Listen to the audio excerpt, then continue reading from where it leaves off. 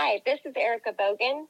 Thank you for listening to the I Am Spartan podcast with Scott Knowles.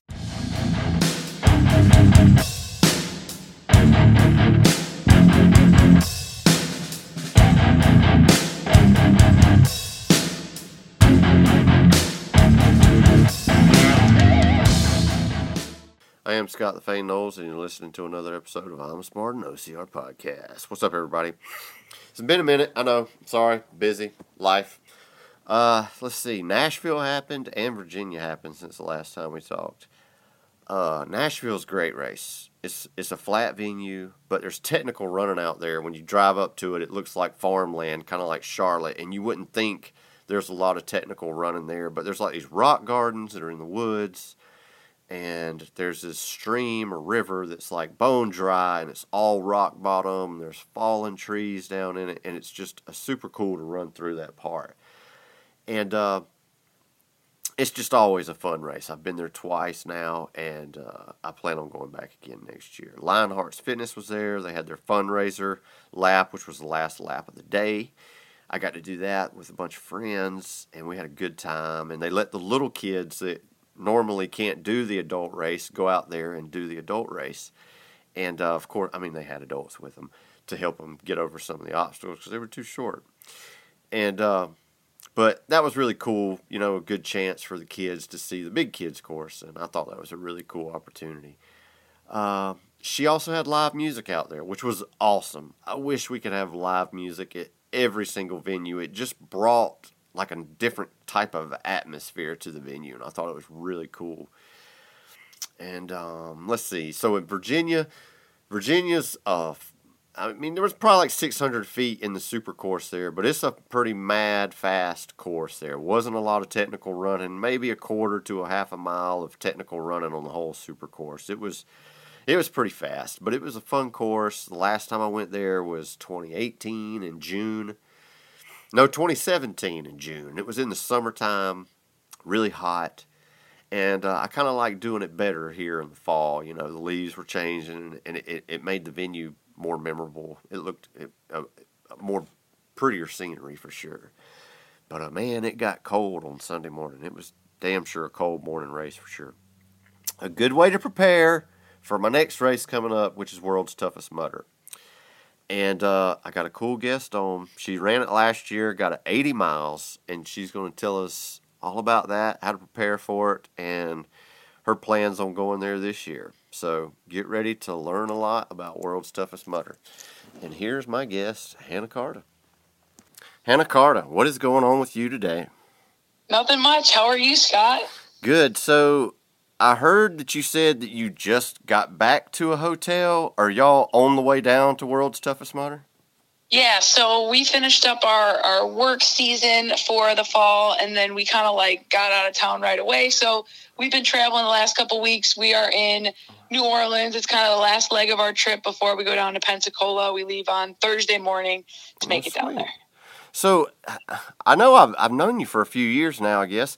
But what do you do for a living? I guess I don't even know. That's okay. I coach youth basketball. David and my husband and I run a youth basketball program. He works with the younger kids, so like the K through 5th or 6th grade, and then I'll take over the 5th or 6th grade all the way up into high school. So we run 3 seasons out of the year. We have a fall, we have a winter, and then we have a spring. And so we take breaks in between each seasons, and then we also have a nice longer break in the summer. Oh, sweet. That's pretty cool. I never knew that. So did you grow up playing basketball or whatever? I did. So I grew up playing in grade school and in high school a little bit, but then I stopped playing because I started coaching, and I love that so much and had a really good time. So we've been doing it for like almost 13 years, the two of us. So we've been on the basketball train for a long time. Oh, wow. So I guess you're saying y'all coach different seasons, or y'all don't work do y'all work at the same school, or y'all work at different schools coaching? So it's not even school. So we're like, people, you guys AAU, people ask that question all the time, but we just actually, we're a more local travel circuit. Okay.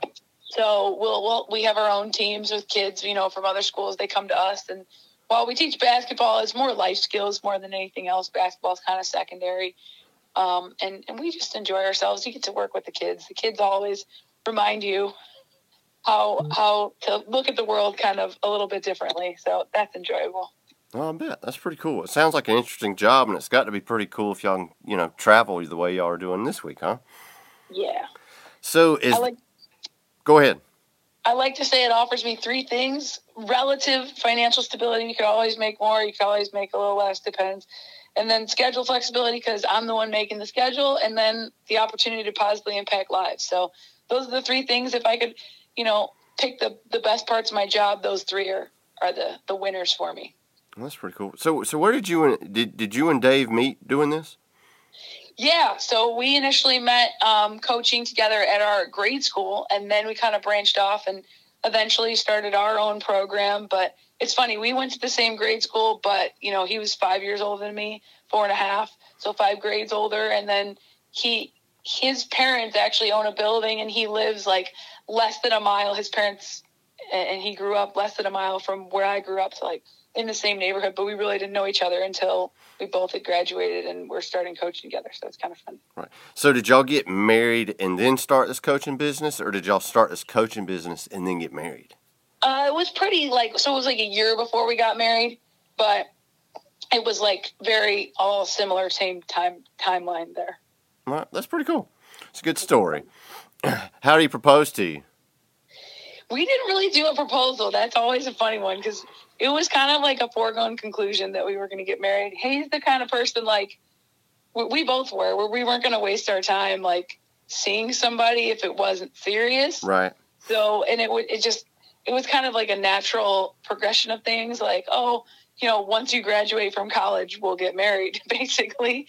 And so I kind of messed it up. I failed one class in college that kind of set me back a year on my program, but because I was in a 5-year program. But so we got married the same time, but I still had one more year of college. But yeah, it kind of we didn't really. It was more like, oh, how do we want to get married? Not do you want to get married when we first started talking about it. So it was love at first sight. It sounds like.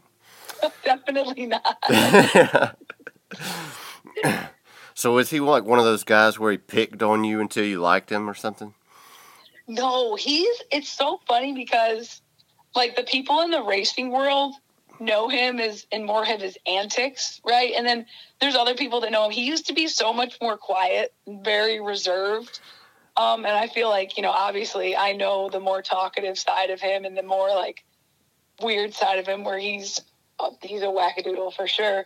But when we first started to get to know each other, he was super quiet, kept everything to himself and barely talked. So it was definitely different for me, to understand oh no, this person's interested in me. This is different. So he's definitely more quiet and he was, but now he's kind of more opened himself up a little bit. It's funny. All right. I remember talking to him a little bit at one of the Savages races that was here in Georgia. He is a pretty cool guy. And he's a good athlete, too, as well. So tell me about, so I assume your background in sport is basketball, but somewhere in here you found running and you fell in love with it. You want to tell us how that happened? Sure. I grew up all ball sports. So soccer, basketball, volleyball, those are my 3 growing up. My dad played soccer in college, but he never pushed any of that on us. It was just okay, these are things that are available to us through school. I didn't play any travel sports until I was older. I played a little travel basketball. I always joke my parents would not put me in the program that I work for, because it wasn't around back then. It wasn't an option. And so, when I grew up, I definitely was one of the more competitive girls, and that was obvious to me around even stupid stuff like gym class. I want to beat everybody all the time, and even to an unhealthy level, right? Unhealthy competitive spirit. And at the same time, I was always yeah, no, I am not a runner. I don't like running. I don't like long distance.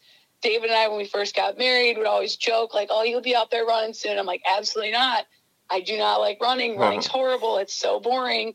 Feels like death.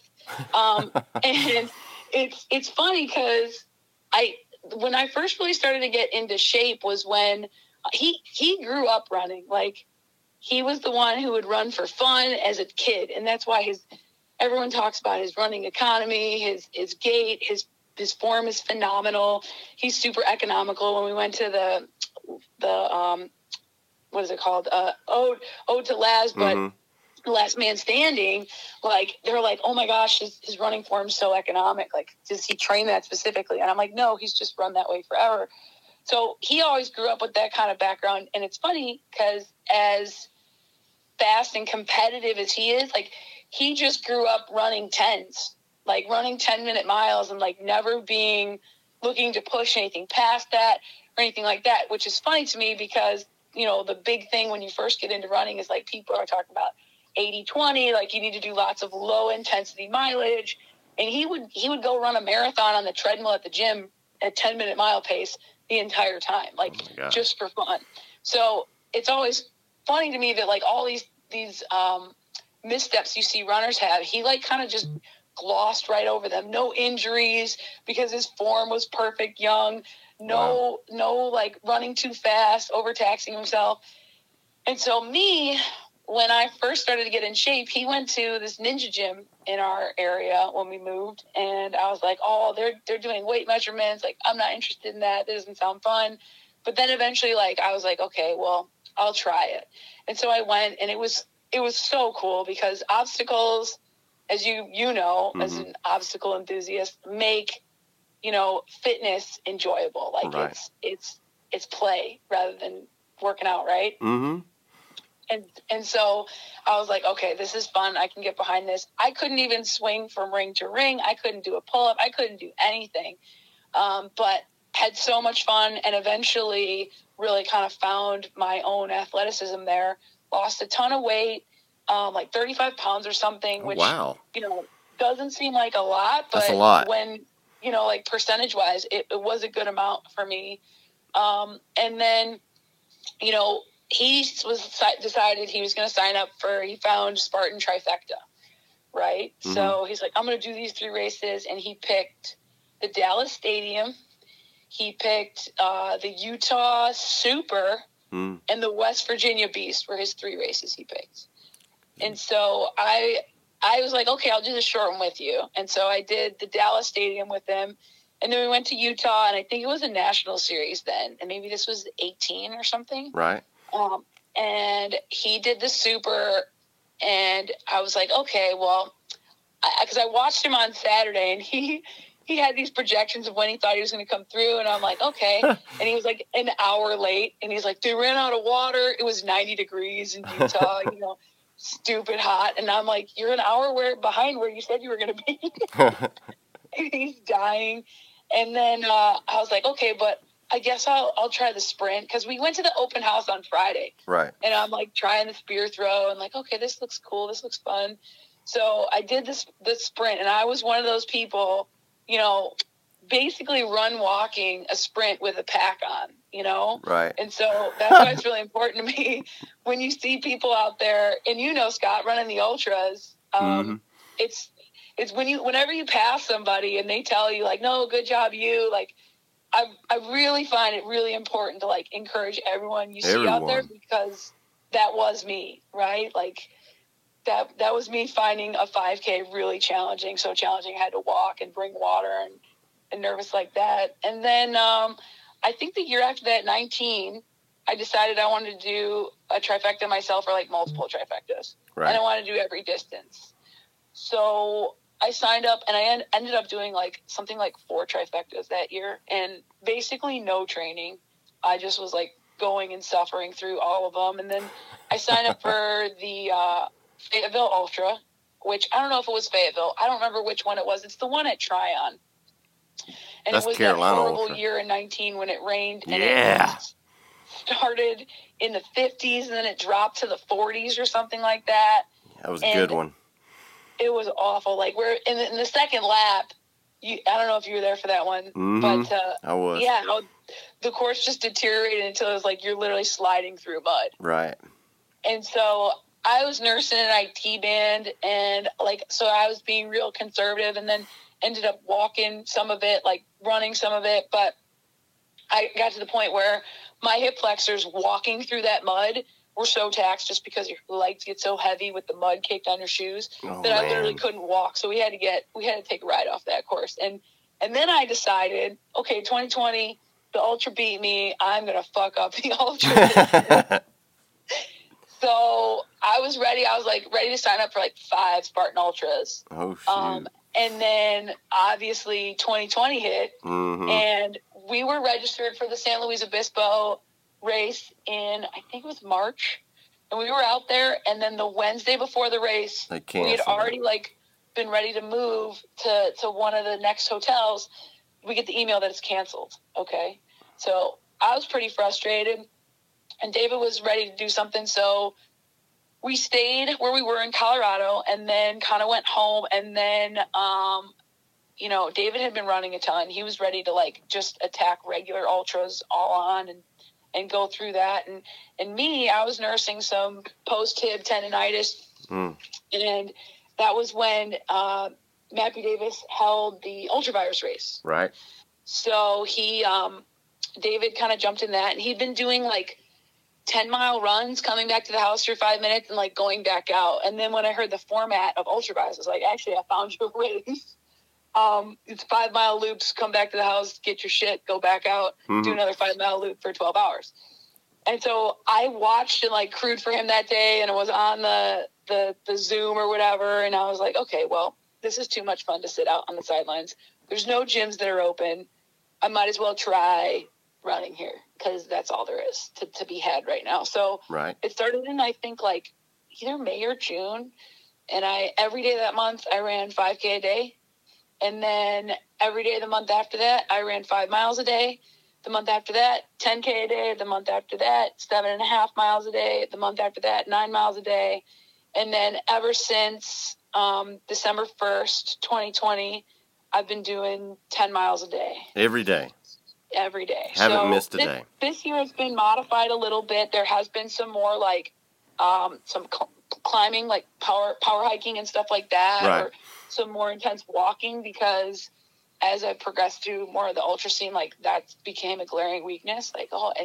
And really, really important, with some of these mountain races, as you know, you took on Killington this year. Oh, yeah. That's not running. No, it's not. It's power hiking. Power hiking. So, and falling down hills. Basically been running ever since.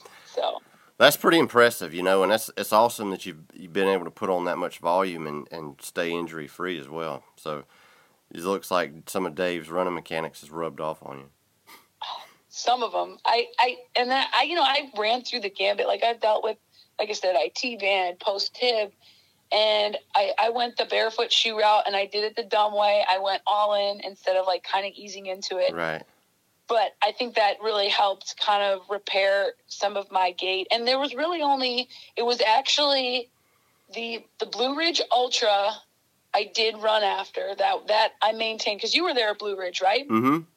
In 2020. Right. So that was the month of 7.5. But the month before, actually it was maybe September of that year, I did a 50-miler. That was my first real non-ultravirus, non-virtual ultra. And so basically the 10-mile streak is there, but the 10K streak is even longer, because that was the last time, because I stopped after the 50-miler. But even after Blue Ridge, I don't know, my quads were trashed after Blue Ridge. But yeah, I was sore after that one too. Found a way to just be low intensity enough to be able to break things up. And it's not people are oh, you run 10 miles at a time. I'm no, it's a 2-mile run, a 2-mile run, and then, a 6-mile run or something like that. But it's just been, really listening to the body. And people don't think I take rest. I do rest, I promise. It just looks different than what other people might think of it as, I guess. Right. So last year you got 80 miles at World's Toughest Mudder. And guess what, Hannah? World's Toughest Mudder is this weekend, and the weather's going to suck. So what do you think about going into World's Toughest Mudder this weekend? What are your goals? The first goal is Orange Jacket. And that sounds crazy, and people are going to be like, it's cold, it's all that stuff. And honestly, I think it is going to be cold, and it would be imprudent of people to not give that element the respect it deserves. Absolutely. But at the same time, I think people are giving it too much power. I think people are talking about it too much, and they're already letting it take up headspace.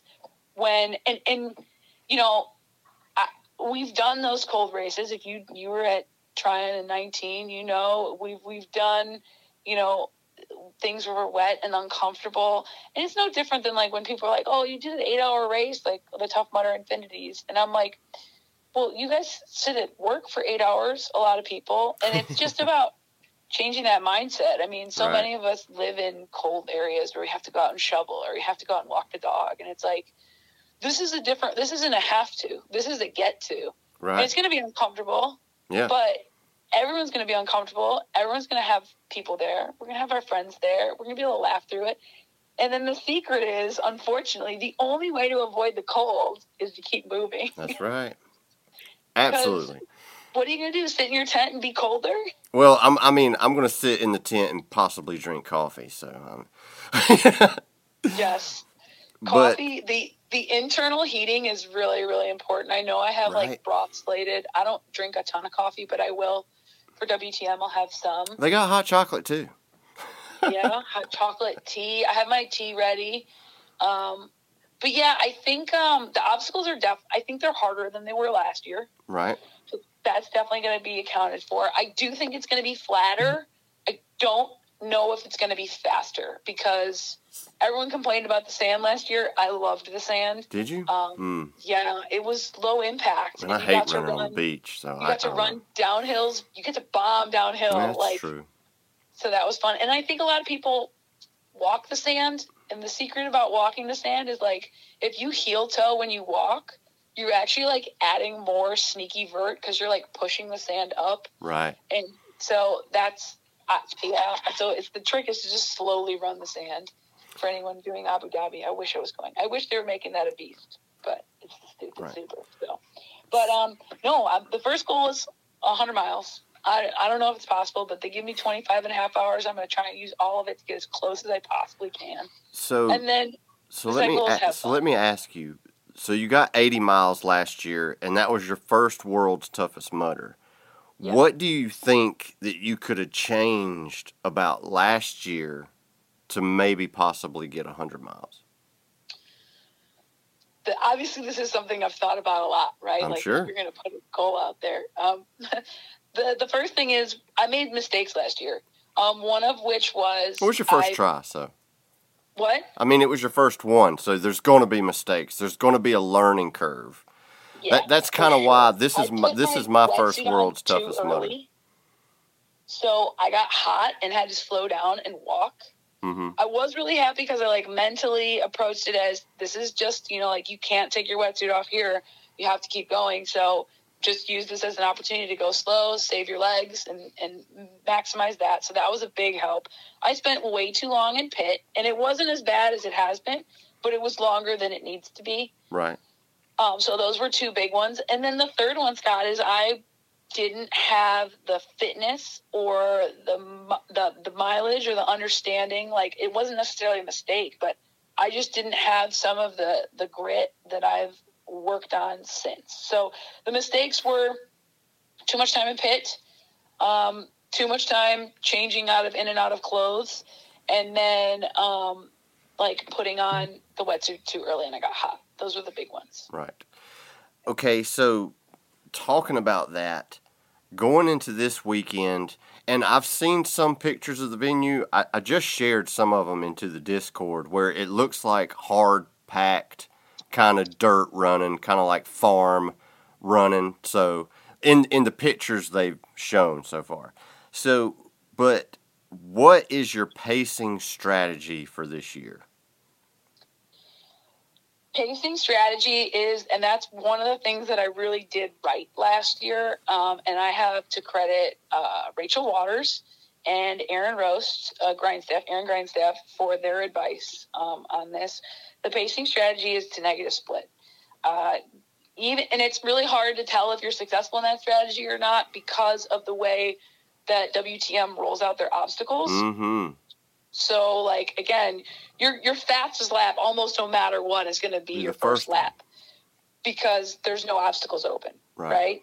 Mm-hmm. But I still am going to try and run that lap at close to an 11-minute per mile pace, if not a little slower, if not closer to 12. And that's because the goal will be to save it all and run fast later, which is what I did do last year. I picked off and I wasn't consciously doing it. I was focused on what I was doing, but people were telling me, you just picked off 4 people in the last 4 laps. I moved from 10th to 5th place in the last 6 hours of the race. Mm-hmm. So, and that will be the goal, is really to just negative split and go slow. And the hard part about 24-hour race, and 48-hour stuff is that it's the overnight. When it gets dark out, you're going to hit your wall. And it was so great last year. My buddy Miko, who's from Eau de Laz as well, he had a rough start, and we found each other overnight, and we're able to run with each other. That's awesome. And I would be like, I want to walk. And he'd be like, no, you got to run. And then he'd be like, I want to walk here. I'm like, no, we have to run. Mm-hmm. And just find someone to carry you until that sun comes up. And then when the sun comes up, you feel like, oh, I'm going to live, which sounds over dramatic, but it's real. And then just then when the sun comes up, that's when you start taking, metaphorical souls. Like I said, I didn't really have my sights set on any individual, any numbers, any placement. It was just run the best race you can. And so that's just kind of what happened. And you just grind and have a smile on your face when everyone else is suffering. And that fuels itself. But no, I see your pictures, and I'm actually excited seeing these pictures. Right. Because, and this was the same at Infinity this year, and I think that's why, I do well in Tough Mudder, is because there's stupid shit, so you see the, second picture you posted, or even just, the cornfield nonsense. Right. Where it's flat, so people are like, oh, it's fast, and I'm sure the Ryan Atkins of the world could bomb, right, and run super fast. But oh, yeah. those things like rutted out cornfields or just mowed cornfields where it's just ankle turning and annoying, mm-hmm. and it slows you down. Or when they take you through the woods and it's not flowy, nice, smooth turning single track, it's zigzag, they're going around every tree, and it's that kind of stuff that really slows you down. That I'm great at running slow. So I don't get as frustrated with not being able to open up and grind. So that speaks to my strengths, I think, pace wise. Yeah. Right. So I know for the obstacles, some obstacles have penalties, some you have to get over, and this is something that I'm unclear on. So let's say you come to an obstacle and you can do the penalty faster than you can do the obstacle. But do you still have to try the obstacle, or is it one of those things where you can walk up to the volunteer and say, I'm doing the penalty? Or is it some of them you have to try before you can do the penalty? So you're a contender, right, Scott? Yes. Okay. So for contenders, it'll say in the obstacle description, the biggest thing, penalty obstacles, they want you to get wet, right? So if you come to Chunky Monkey, which is Funky Monkey with a twist, right? Right. You don't have to touch any implement. You do have to get wet. So if you want to just bypass Funky Monkey, I would recommend jumping as far forward into that water and keep your momentum going, stay warm, and then you get out, and then you can take the penalty. But they do want you to get fully wet. Gotcha. That's the big thing. Gotcha. Okay, that makes sense. Now, and then the other thing I'd tell you about the penalties, too, is people bitch about the Tough Mudder penalties, but I think they're really, really smart in that they allow for people who are there, for open and have a good time, have fun, to not be with one exception this year, I don't have to do 30 burpees. Right. But it's also so the thing about the puzzle pieces, right? Or last year it was the Etch-a-Sketch, is that, or even the bouncy one. So for the Etch-a-Sketch and the puzzle pieces, you're standing there wet without being able to move and warm yourself up. Right. And so that's cold. For the bouncy thing, okay, yeah, you didn't do Funky Monkey, but now your quads are blown from all that extra bouncing. So as much as the penalties might be faster, sometimes they can be more taxing. I would warn and caution. I think that bounce ball one would be awful. Yes. And the one they're talking about where you have to put on flippers and wear like dizzy goggles, that sounds awful too.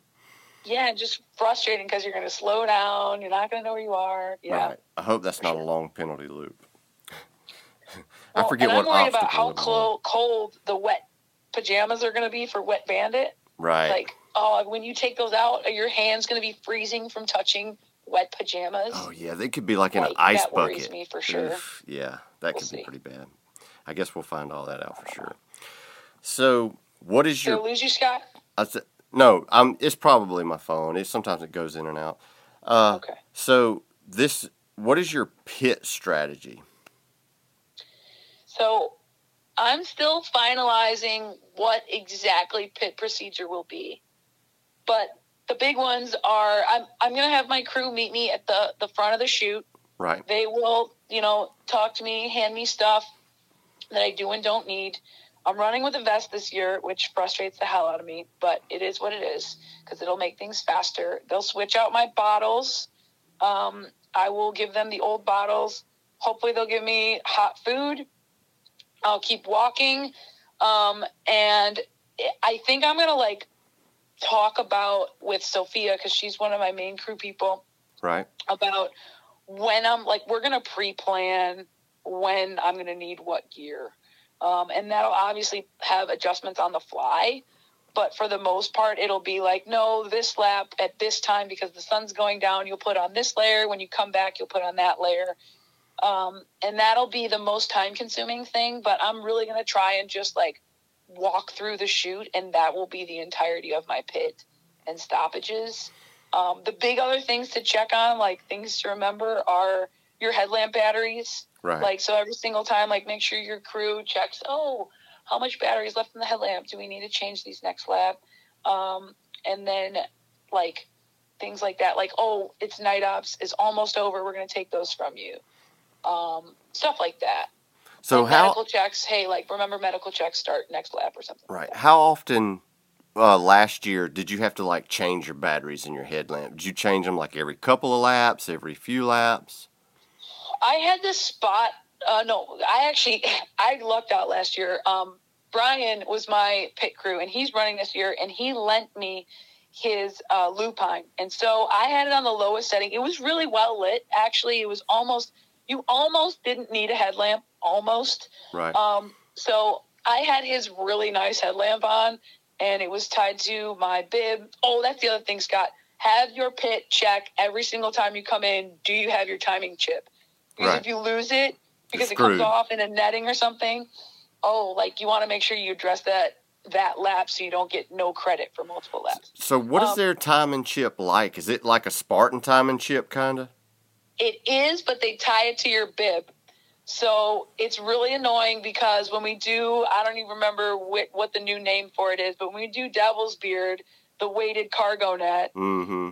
if that thing, do not go in that thing without someone else, number one. Good tip. Because it will choke you to death. That stupid timing chip will get caught in the netting, and it will pull on your bib, and then it will choke you to death, and you're like, I hate the world. So I went in by myself last year, got halfway, and then literally waited in the net for other people to come. I was just that mad. So that will come off on stuff like that. It might come off in the water. So just check for that thing. Whenever I get out and off, I go and grab and see if it's there. That's a good idea. But yeah, I'm sorry, I can't even remember what the other question was. But yeah, timing chip. Oh, the batteries. No, yeah. I never had to change my batteries. David had a spot on. I think he might have had to change them once, the regular Black Diamond, more affordable, waterproof-ish. Brian would say it doesn't have a gasket. It's not truly waterproof.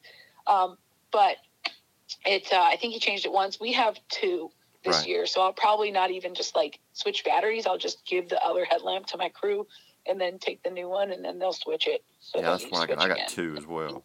Okay. Cool. So do you have an idea, or because you said last year you changed into the wetsuit too soon, what is your plan this year of when you're going to change into the wetsuit, and what different layers of gear have you brought that you may change into? Do you have a spring suit, a full suit, just thermal compression gear? What's your gear I guess, your gear strategy, in other words. Yeah. I think we're going to learn a lot about the temperature on Friday in the hot lap, just based on, like, how cold are the obstacles. Last year was so hard because the water dried out because it was the desert, and they literally couldn't keep the pits that they dug full of water. And that was the real problem last year, is, like, there was the section you could either go Electric Avenue or go the other route. And it made me eat my words, because I was like, why would you ever go Electric Avenue when the most fun obstacles are this way? And it's because they were cold as hell. And that's why you would go Electric Avenue. I went Electric Avenue. But so everything else in the course was warm except for those 3 obstacles that were alternative to Electric Avenue. So it was really hard. Like, you needed the wetsuit for those 3, but you didn't for the rest of the course. So I think this year I'll probably plan to put on, I'll start putting on wetsuit layers when the sun's going to go down. So the lap that the sun's supposed to go down, I'll say, Sophia, if night ops are starting probably around 4 o'clock, whenever I get back in that I have to go back out with my headlamp, I'm going out with wetsuit layers. And they say that you want to make sure you beat getting cold, because once you're cold, it's so hard to warm back up that you want to do it before you're cold. So preemptive measures rather than reactive measures. I have a wool base layer that I'm definitely going to wear, because one, you're like, you're just going to get wet, but wool does not hold as much water as other materials. So that's going to go on first. And then I have a 2mm neoprene long sleeve, which worked phenomenally last year. A vest also worked phenomenally last year. And then a hooded jacket that's like 2mm, I think. I then also have the 2XU pants, shed water great. They don't keep you cold. The water goes away from them phenomenally. Obviously, they're compression, which is beneficial. Mm-hmm. And they make it really easy to slide on wetsuit gear over it. So I have, I think, 2 or 3mm pants that worked awesome last year. I'll have those. And then I have 2 separate full wetsuits. One's like a 3-2, and then the other one's like a 4-3-2, because it's like stupid, like tri-suit, but it's a full, they're both fulls. I know I get cold, so I make sure I'm like over prepared there. I have leg mitts. I found cool fishing gloves, and I have 1 regular pair of like neoprene gloves. And then I also have just the cap for the swimming. And then I also have my 2 rain pants and like rain wind pants, just REI waterproof pants. And then the same thing up top, because those work like, a convection oven. Like the plastic just keeps holds the heat in, right? And the wind out. So my guess is that at 4, I'll put on the wetsuit pants that I have, and then the long sleeve and the vest. And I'll probably come back, and then maybe the next lap I'll add the jacket and hope that is good enough. The problem becomes, like, how do you power through that lap where things start to get shitty, where you hit that wall? Right. And stay warm then? How do you find that? And I think caffeine is actually going to play a really big role in that, staying caffeinated so you can keep moving and, like, fight through pain in order to stay warm, because that's the number one thing is move. And then I think once the sun comes up, it'll be warmer, but you won't be warmer. Right. Like, you'll be so tired from moving. Like, you're going to keep more layers on than you think, is the other thing I'd say. Right. So you were talking about loading caffeine in the night hours to keep you, awake and going. So I wonder, at the beginning of the race, are you intaking any caffeine, or are you just waiting to hit that at night? No. So I haven't had any serious amounts of caffeine, like, other than maybe iced tea, and I'm not talking, like, seriously caffeinated iced tea, in probably, like, over a month.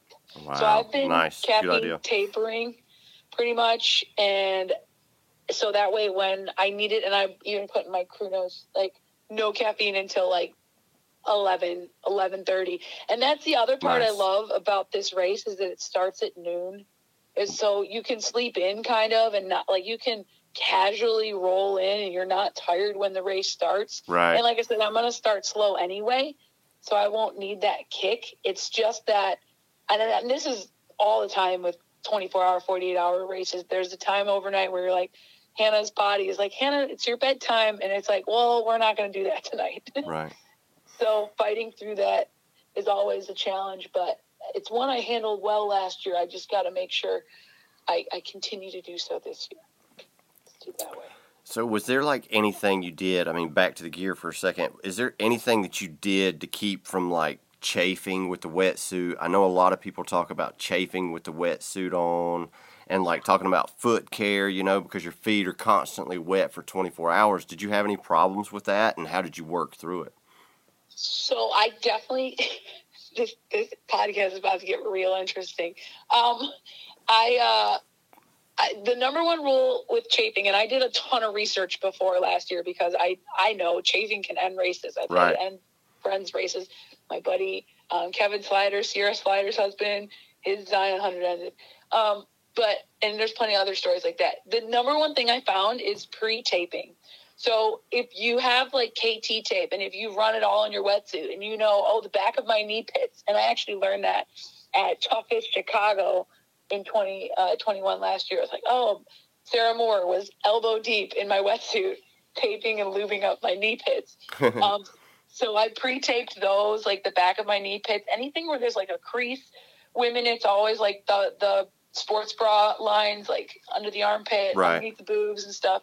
But last year, and my lovely crew can attest to this, I ran into a worse nightmare. My butt started chafing so bad that I had to cut like 4 pieces and made this like, you know, I'm in the middle of the night, and that was another mistake, right? That I had to tape. But once I taped, it was great. It was perfect. I didn't have another issue again. And then the other thing I recommend big time, it might be a little late, but maybe Amazon can help you guys out. We're early enough. People love Squirrel's Nut Butter. Squirrel's Nut Butter is great for like normal racing, in my opinion. But with the amount of water that we do, I found a product called, it's called Slipstream, and it's specifically made for like Ironman, which is cool because like obviously they're in their wetsuit forever. Yeah. It'll burn when you first put it on, especially if it's already chafed. But once it's on, and once you get through that burn, it works so much better than anything I've used. So I highly recommend the Slipstream. Squirrel's Nut Butter is great for like regular ultra, but Slipstream. And then the same thing with your feet. If you're worried about the hydration, or like your feet being the whole time waterlogged, I would say get the rock tape or the KT tape that's like for swimmers. Yeah. I think it's like Extreme or something. And just pre-tape spots you're worried about, because then you really don't have to think about it. It chafes against whatever you're wearing instead of, you know, your skin. So that is definitely one of the biggest issues at WTM. So go get that K-tape right away if you haven't already, and pre-tape spots, hot spots. Have you run in your wetsuit yet? Just a little bit, but not while it was wet, just while it was dry. So I know you said yours is tight, right? So I bought a spring suit, you know, that fits really well. And, you know, anticipating warmer weather, of course, you know, I've got this old wetsuit that's probably 20 years old that I used to surf in, and I only used it like maybe 8 times, and it's in perfect condition, and it's a 4.3. It's really nice, paid a lot of money for it, but 20 years ago, I was a little bit smaller, so now it's tight as fuck. So I actually thought about, if I have to use it, I may have to like, maybe if I cut the sleeves a little bit, I can get a little bit more motion out of it and get it up on my shoulders a little better. But yeah, like I put it on last night, and like I sat on the bed and kind of bent over, and it was like trying to choke me out in my throat. Yeah, maybe you could just cut like a little V up in the throat, like a little, like, you know, like a V-neck kind of deal. That's what I was thinking too. And then kind of cutting, and just, I thought about maybe cutting to where it was short sleeves at first and see how that did. And if that didn't feel any better, just cut the sleeves completely off. And then just wear a rain jacket on top of it, because that's what I was planning on doing anyway. Because you're going to need the jackets, because it's going to be windy this weekend for sure. So is it? Wind is the worst. Yeah. Wind is the worst condition. If I had to do away with any condition, I'd give up wind before anything else. But yeah, tape is the best. And even if you do cut tape, if you do cut your suit, I would say like also tape on top of like where you cut. Probably good Because idea. obviously those seams aren't going to be the same. Like Yeah, they'll be factory abrasive, probably more abrasive for sure, because that material won't be on it. Yeah, for Yeah, sure. the only thing I'm worried about is the last time I did like a 40 miler in Florida and our feet got wet, and I was wearing, because I usually run like OCRs in the King MTs, and that's a tighter fit. And I was running this race in the Ultra Lone Peaks, and there's a little bit more room for movement, and I was getting like a hot spot, like almost in between, like in the middle of my foot, right beside the ball of my foot. Okay. So that's the only spot I'm really worried about. So if I was to tape that, I guess I would just tape all the way around my foot, right? Yeah, just so, I mean, because you can do like really precise taping, like, and you can cut, but with this race, because it gets so wet, Yeah, I like I figured feel like the it'd water come off, like yeah. moves the tape. So if you could just tape around, that's how but I have really sweaty feet, so I'm maybe not the best resource. Right. My tape comes off so fast all Right. the time, so I go for more. Probably not good, but it's, yeah. And then, do you have neoprene socks or no, Scott? I do. I have neoprene socks. See, if you have those too, like those might be a little thicker than normal socks, right? So you might move around a little bit less, but I would still take that hot spot for sure. Right. Yeah, I probably will. And then I saw where some people were talking about mixing Vaseline with Gold Bond powder, but I don't know if I should do that because I've never done that before. So That seems a little voodoo to me, but I definitely always have like baby powder on me. That saved people's feet at races that I've just been at. Like, oh, my feet are so messed up. I'm like, oh, I have baby powder. You want some? So even if it's not during, the baby powder after might be beneficial. But sure. It's like, so here's the thing. This is my first experience with World's Toughest Mudder. I've done a hot lap in 2019, and I've done another regular Tough Mudder. So this is more like a learning experience for me. Like me and my buddy Michael, we're going to stay together the whole time, just kind of learn the ins and outs, learn the experience, So we don't have any big goals. Of course, it'd be cool if we get 50, but we're not going to like run ourselves into the ground, and, we're just going to kind of just learn this experience and enjoy it, Well, the number one rule is do not forget to have fun. I think Right. like this race, if you are focused on anything other than having fun, there's so many things to frustrate you. It's wet, it's cold, this running is too slow, this obstacle sucks, this penalty's stupid, it's dark out here. Like, the list can just build up in your head.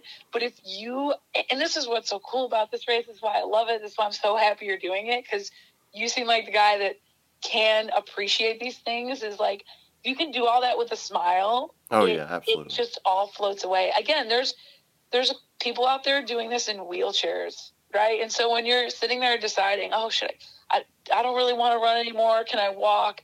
It's like, oh, I get to make that choice, right? Like, Right. I get to decide. I can move. What do I have to be complaining about? I'm here, and I get to be here.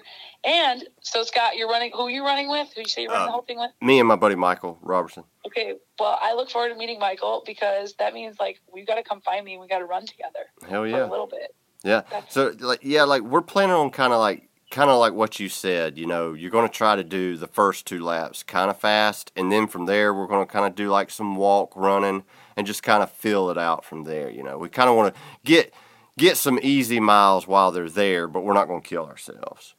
Yeah, David's of the mindset, like, and we've argued about this multiple times. He's like, yeah, you got to get as many miles in as you can while the obstacles aren't open. And I'm like, no, I am negative splitting. I am taking it easy. I'm going slow. That's all just there to tempt you. So, yeah, you don't want to blow up, getting a feel for the course early is really, really, I would recommend. So what is your fueling strategy?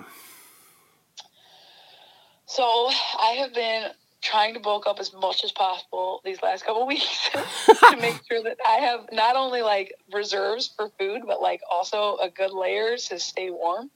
And then I think I'm going to have a veggie dog every lap, just because they're so easy to cook up, so easy to eat. And I know they go well on my stomach. I know oatmeal they had last year.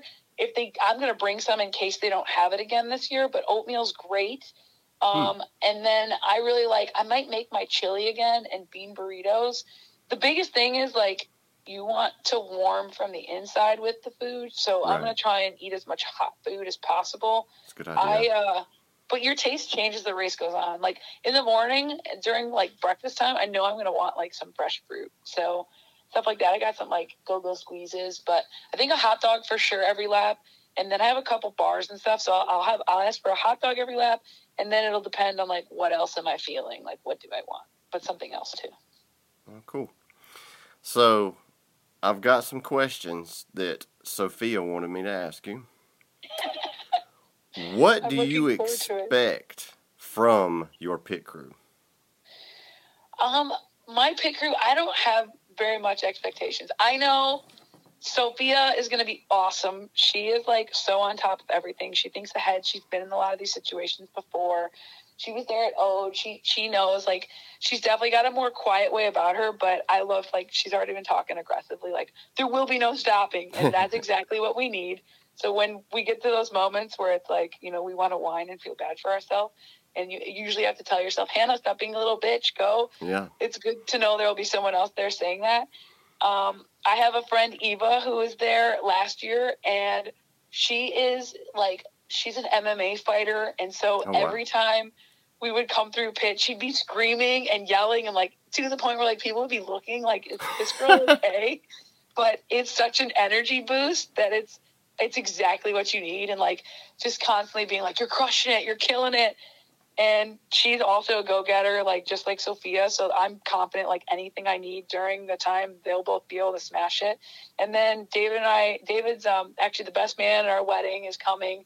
It's my buddy Jimmy, and he is just there to, like, he is the life of the party, no matter where the party is. So I think my crew is going to be totally fueled by energy drinks all 24 hours. Jimmy will be there, like, trying to have a good time, being like, what do you need as well? He'll be so much fun. He'll make me laugh when I want to punch somebody in the face, which actually happens less often during this race, I think, than other races. So it'll still be great. But I don't have expectations of my crew other than, like, I want them to have a good time too. Like, there's 3 of them for a reason. You guys make sure you're enjoying yourselves as well. And I told them all to bring warm clothes because there's nothing worse than sitting in the pit being freezing. So right. That's important. Sophia also asks, who's your favorite, Sophia or Matt Blitz? Sophia, I plead the fifth. I appreciate both of them for different reasons. That's all I can say. Okay, last question from Sophia. What other adventures do you want to do in the future? Other adventures? Oh, that's a tough question. I want to do, like, everything. Like, I found this 50K, Scott. How do you feel like traveling internationally, Scott? I would love to, but if I do it, it'll probably be for, like, Greece or something for the Spartan trifecta. I would love to go do that. Okay, well, I found a 50K in Jordan, okay? Right. And Jordan also has Petra. So Petra is this cool city that's, like, built into these walls of these cliffs and stuff, and it's incredible. It's gorgeous. But this 50K, so I would go to Jordan for Petra, and then there's also a 50K there where you run to the lowest point on the planet in the Dead Sea. So that sounds cool. That's an adventure I'd like to take on. I like to travel race, you know? Right. Like, me too. Move all over and race to travel. Yeah, me too. Yeah. It makes it fun. And a lot of people give Spartan shit, but they use some of the coolest venues to have some of their races at, which makes it really cool to me. For sure. What's your favorite Spartan venue, Scott? You know what? I would probably say, man, I'd have to say Killington. It's one of those venues. It's got a really bad love-hate relationship with it, but it's just the one race that scares me the most. When you go there, you never know if you're going to finish it. It's the hardest one. It separates the men from the boys, and it's beautiful. When you run that ultra and you get up there on the cliff and the sun starts coming up, that's awesome, man. It's really cool. That reminds me of, like I was telling David the other day about one of my favorite races is in Utah, and it's like such a unique kind of hard. Like, it just scares you and it like shatters your soul, but it's so gorgeous. So I feel you too. But I really like West Virginia. I think that's West definitely Virginia's my favorite fun Spartan too. venue.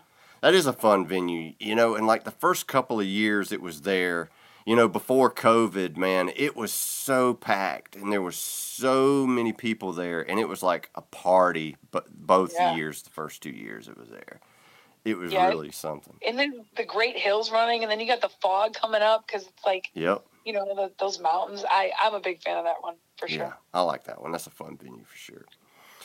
Okay, Hannah, we're coming to the part in the show where I ask everybody the same questions that comes on. Cool. So, to this day, what has been your most favorite race and why? World's Toughest Mudder, 2021. And I think it's because it's such a great combination of, like, the suffering with a smile. It's so hard, but it's so fun at the same time, and it's work hard and be nice to people. Like, helping people is such a big element of that race. And when you have athletes at the top, you know, of the leaderboard, and then at the bottom all working together to just enjoy themselves. And it's just, I love ultra and I love obstacles. I have such great love for both. And to get to do so many laps with friends, like to run a lap with Corey, to run a lap with Jason Dupree, to run a lap with, you know, so many people I appreciate, and the list goes on. I'm forgetting very important people, so forgive me. But I know I'm so much looking forward to it again. Like, it definitely was my favorite race, and that goes from, you know, beautiful races in the mountains to obstacle course races to fun, flat, fast stuff. It's the like just this corner of the universe where obstacle course racing, ultra, being nice to people, working hard, like all these things that I really value as like an individual get to come together. And so it's unique in that way, and that's why I love it. See, and that's what I'm excited about too, is from the race is a different style of ultra, you know, it's 5 mile loops. So you'll, instead of maybe seeing your friends once or twice on a course, you might see them multiple times throughout the race. And I think that's going to be fun. I'm looking forward to that as well. Absolutely. It just gives you life every time you see one of them too. Scott, you're crushing it. Like, yeah. And, you know, like just to hear that and have that kind of banter when you're 12 hours, 16, 20 hours in is just, it's so fun. Right. Okay, so now I want the reverse of that question. What's the race that you hated the most or was the worst, and why? I have a really, so Sophia gave me a preview that I was going to be asked these questions. She's very nice. So you got time to think about it. I was talking to David. I was like, what is our least favorite race? And I have a really hard time because I feel like every race I've done, I've definitely learned something. And there's always something to be appreciated. You have to look at things in a positive way. Otherwise, why you got there? Right. But I'm going to be bold here, and I'm going to say that the race, I feel like, and it was gorgeous. It was beautiful. It was one of the most beautiful scenery races I've ever done. And the format seemed cool. But I feel like one of the worst races I've ever been a part of was Spartan Ultra World Championship. And Telluride was gorgeous. Like, there wasn't a better place. Like you said, they do a great job picking venues. Like, you're in altitude at leaf peep season, like the peak of beauty in Telluride, Colorado. Gorgeous. But I think it's a testament to, like, how important not just, like, the scenery, how important not just, like, the race itself, the format, but how it's put on. Like, we were not treated well as athletes there. And a big part of it is, like, okay, if it's an honor to qualify for this world championship, then, you know, like, that's how you should treat people. Like, I was literally made fun of in the race briefing for asking questions about, like, how are we going to eat hot food? And to me, like, having gone and done ultras outside of the obstacle course racing world, that's a pretty standard question and standard offering. Like, so, and I've talked about it probably too much now in, like, passing, but it's just, like, that's another part where World's Toughest Mudder just exceeded the expectations. I had done one Tough Mudder before last year, Scott, and I show up and I'm welcomed with open arms by every level of this community.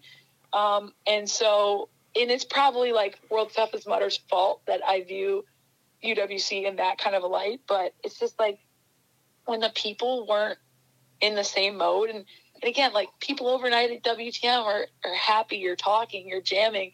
It was a zombie fest on a cold mountain at UWC. So I think maybe not, like, I don't even want to put the application of least favorite race, but my least favorite experience racing, we'll put it that way. That'll make me feel better, if I can say it like that.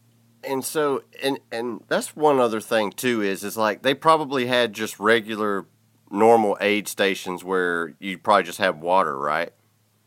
Yeah, and the other part of it is they only gave hot food, and really the hot water that only worked was for Spartan Plus members. Oh my God. And that's they so went out of lame. their way to, like, make that a thing. And so that really put a bad taste in my mouth. And it's like always the, you know, earned, not given. And I joke, unless you're Spartan. Unless you're paying for it. Yeah. So, you know, like the 50K trail races they do? Yeah. So, if you ever see an aid station for one of those, you're like, what the hell, man? They got like sodas, like different kind of candy bars, like mixed nuts. There's a whole bunch of stuff. But given most of the time the 50Ks at those races have probably less than 100 people, I think in Virginia there was probably only like 25.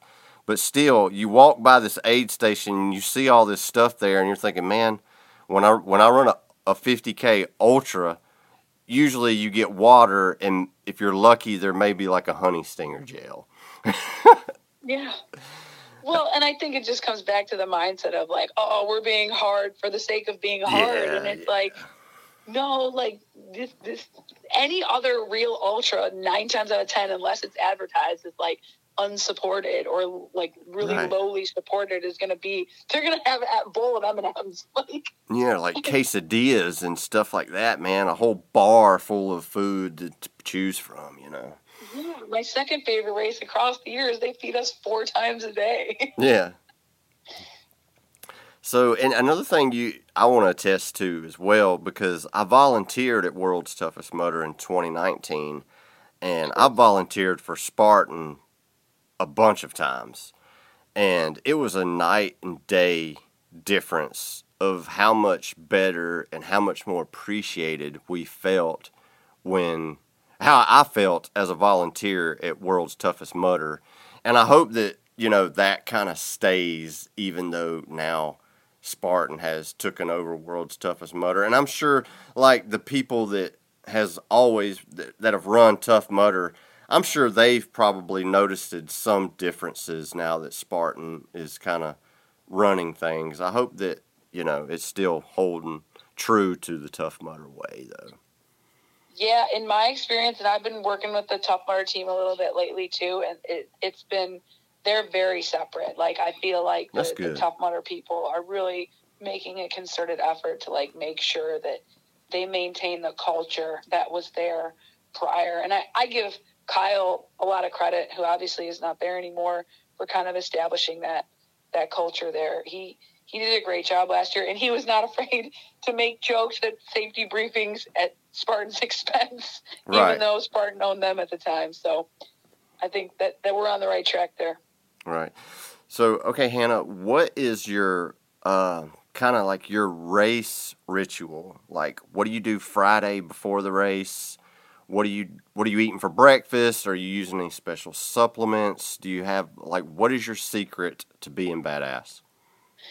Oh, secret to being badass is actually, like, failing a ton of times and trying to learn, like, going out there and getting my ass kicked over and over again. That's the secret to being badass, is not being afraid to get my ass kicked. But it really varies race to race. Like, it's so different. For WTM, it will be, I'm going to try and sleep in as much as possible, and then we will roll up. I think this race, I have just started taking a certain supplement called Apex, and I will take one of those right at race time, at start time. So what is that? It's a microdose of what's it called? Of nootropics.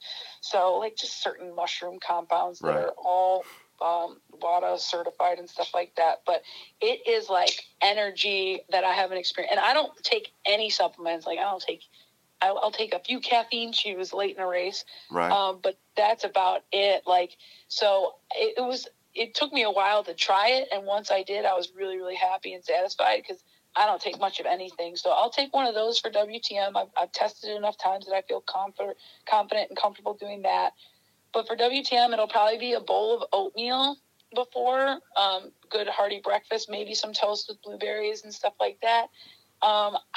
With ultras, it's really hard for me, like, to even do strides or anything like a good warm-up because that's what the first hour of a 24-hour race is. I'm the same. I don't warm up before an ultra. No, but shorter stuff, like, obviously I will. But for this one, it'll just, more than anything, the prep is, like, going to be really, Friday is so fun. You're going to get there, you're going to set up your pit, you're going to do the hot lap, talk to people, laugh at the jokes they tell in the race briefing, and then see all your friends. And I really want to, like, bathe in that, like, just be so excited to see everybody and enjoy, like, this opportunity to be surrounded by people that I really, really appreciate and enjoy spending time with, and let that kind of, like, propel me, like, just this elation that we get to be here and do this and see all these people and have so much fun. And I'll really, like, try and get my mind right in that space using all that more than anything else. I think that's where the focal point will be for me. What advice would you give to anybody that's doing their first World's Toughest Mudder? Don't forget to have fun. Like I said, it's obviously bring lube, bring Tums, pre-taped spots you're worried about, keep moving if you're cold, but just don't. The most important thing is, like, just have so much fun. Like, and if you can't have fun at a race where there's an obstacle called Dong Dangler, like, I don't know why you're here. Like, having fun and, like, enjoying this, that we get to do this. Like, yeah, you could just spend 24 hours not looking at the news, not focusing on all the world's problems, but just, like, playing on obstacles, running and shooting the shit with your friends. And there's a DJ for 24 hours. Have fun, have the smile, all the other things. You can allow them to be secondary. All the discomfort, the pain, the frustration, allow that all to be secondary. Then you'll have a good time, you'll have fun, and you'll probably do well. Well, I think that about wraps it up. And that sounds like some good advice. And Dave is going for 100 miles too, right? I don't know. He hates the cold, and he's not as strong as me when it comes to that stuff.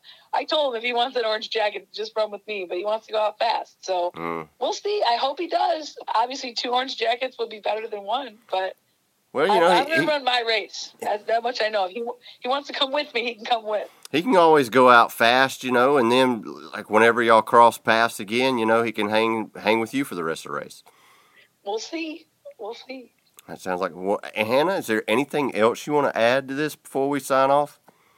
No, I'm just so excited that you're running it, Scott. Like, I want to know, like, you if you need help with anything or anyone else has any last-minute questions, I'm happy to help. So just hit me up. Oh, cool. Well, Hannah, I appreciate your time. Thanks for talking to us. Thank you, guys. See you guys on Friday. Hope you enjoyed the interview. I want to thank Hannah again for taking time to talk to us. I hope that was as informative to you as it was for me.